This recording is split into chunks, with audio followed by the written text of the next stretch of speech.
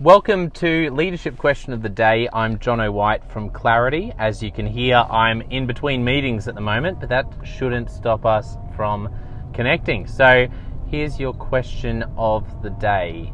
I want to ask you, are you leveraging your strengths? Let me ask you that again. Are you leveraging your strengths?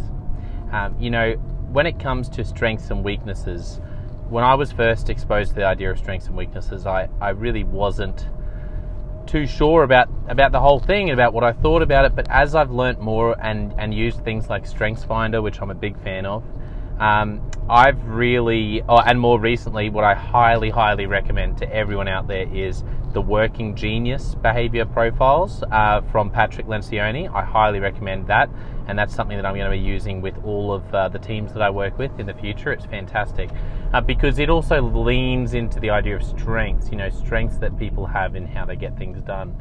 So as I've looked into it and learnt more about these things and actually used them in a room with a team or sitting one-on-one with a leader, what I've learnt is that strengths are so important, and where you can, you really want to leverage your strengths. I would say almost to the point that it's a myth that you should worry about and really focus on your weaknesses.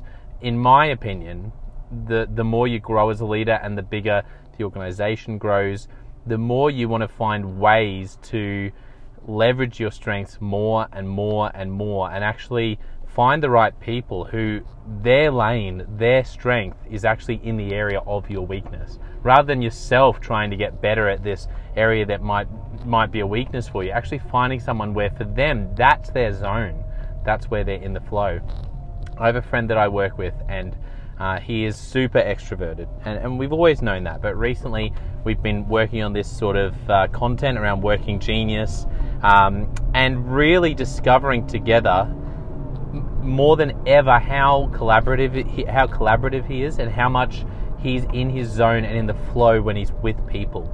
And so in our work together, that's been a big revelation for him. Basically this idea of when he's with people, he's in the zone. When he's not with people, he's not at his best. Now, some people would go, well, that's ridiculous. You always need, every person should be able to enjoy their own company. And you know what? Sure, I think there's a degree of truth in that. There's a nugget of truth in there somewhere, sure. But overall, I really believe, and this is what I've been working on with him, I've been saying, you know what? You are so much better when you're with people. So what I keep asking him is, every time I see him, every time we catch up, I say, have you been working on stuff by yourself? And he knows what's coming next. He's like, oh yeah, I spent half a day working on this thing. And I say, why are you working on that by yourself? Why aren't you working with people on that? And so I'm like that annoying little rock in your shoe that you just can't quite get rid of it. That's the role I'm playing in his world as a leader. And I'm happy to do that, because I know for him, I really believe from the work we've done together, that when he's with people, when he's in a room with people, he smashes things out. He's at his best. And I think there's an element of this myth that he's bought into, where I just really need to get better at just being in the zone by myself and just being able to smash things out. And I keep saying to him, you know what, that's just not true. You're not wired to do that. Let the thinkers out there who love being alone by themselves with their thoughts, let them do that. Like, they're in their zone. Hire people like that. Work with people like that. Work for people like that. 100%. But when it comes to you need to get in the room with people, because that is where you're at your best. Leverage your strengths. And that, for him, I keep pushing it, that might look like spending your whole work week with people, basically. So I want to flip that and turn it onto you now and say, okay, well, what are your strengths? What are your weaknesses? Maybe a really obvious one. Let's start there. What's a really obvious strength that you have? What's a really obvious area of weakness? Have a think about it. Maybe it's really strong in admin, but really weak when it comes to some of the people stuff. Maybe it's really strong at with a team, or strong in front of a large group of people rather than in a smaller group. I don't know. What's a big strength where you go, yeah, you know what? There's a lot that I'm still trying to work out, but I know that when I'm doing that, I'm in my zone. So now I want to ask you, okay, well, if that's when you're in your zone, why aren't you doing that more often? Let me be that stone in your shoe, if that's okay. I'm just going to invite myself in there.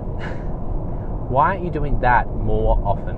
What would it look like for you to do that even more often? Because if that's when you're in your zone, leverage your strengths, try to find ways to do that more and more and more. And you know that area of weakness that you feel obliged to, work on because it's the right thing to do and I just need to really grow in that area? Well, let me encourage you, what might it look like to get help in that area? What might it look like to find someone else who can work with you in some capacity and that's their zone? They're just at their best in that area that's your weakness.